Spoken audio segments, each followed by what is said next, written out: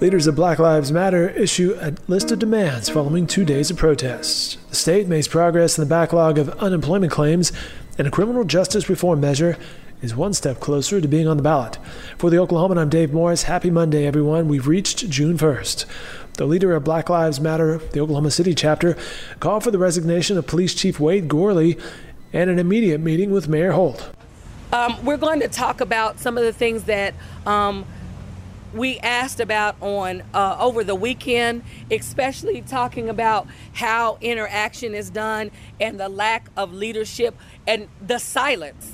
White silence is completely offensive.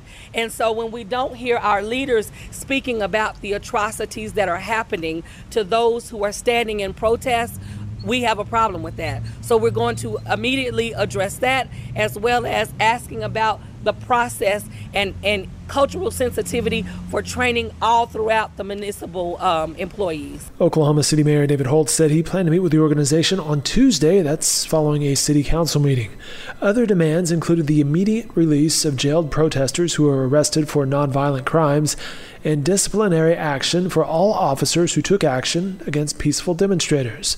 The organization also condemned property damage committed during the weekend protests.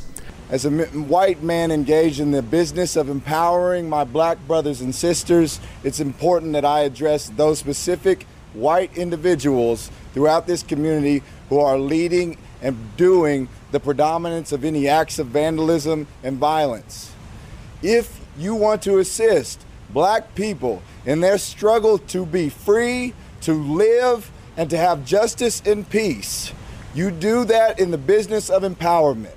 Mayor Holt has ordered a dark to dawn curfew, which went into effect Sunday evening. That curfew focuses on downtown Oklahoma City, Northwest 4th Street on the north, Sheridan Avenue on the south, Harvey Avenue to the east, and Classen Boulevard to the west.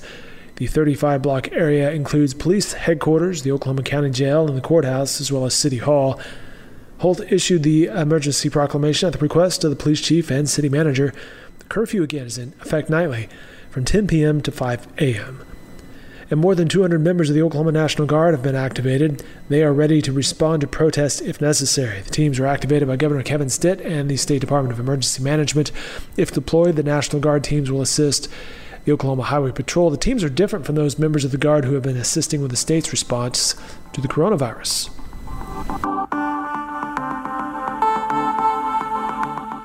I made a commitment to the citizens of Oklahoma that I would start to process 25% of the unemployment claims backlog by last Friday. And I'm here to report that we have met and exceeded that goal. Interim Director for the Oklahoma Employment Security Commission, that's Shelly Zumwalt, said the agency is making progress on the backlog of pending claims. Zumwalt declined to say how many Oklahomans have been helped during the last week, but said officials had cleared 29% of the pending claims. The agency leader said she couldn't provide a specific figure because one individual may have filed multiple flagged claims. Zumwalt also addressed some confusion surrounding the claims questionnaire.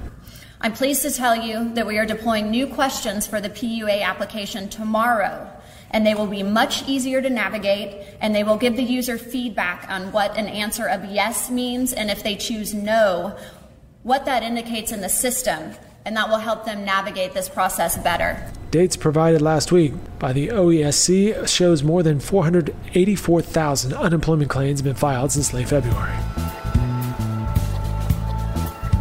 More than 260,000 signatures supporting criminal justice reform were delivered to the Secretary of State's office. The Yes on 805 campaign delivered all 53 boxes of documents on Monday.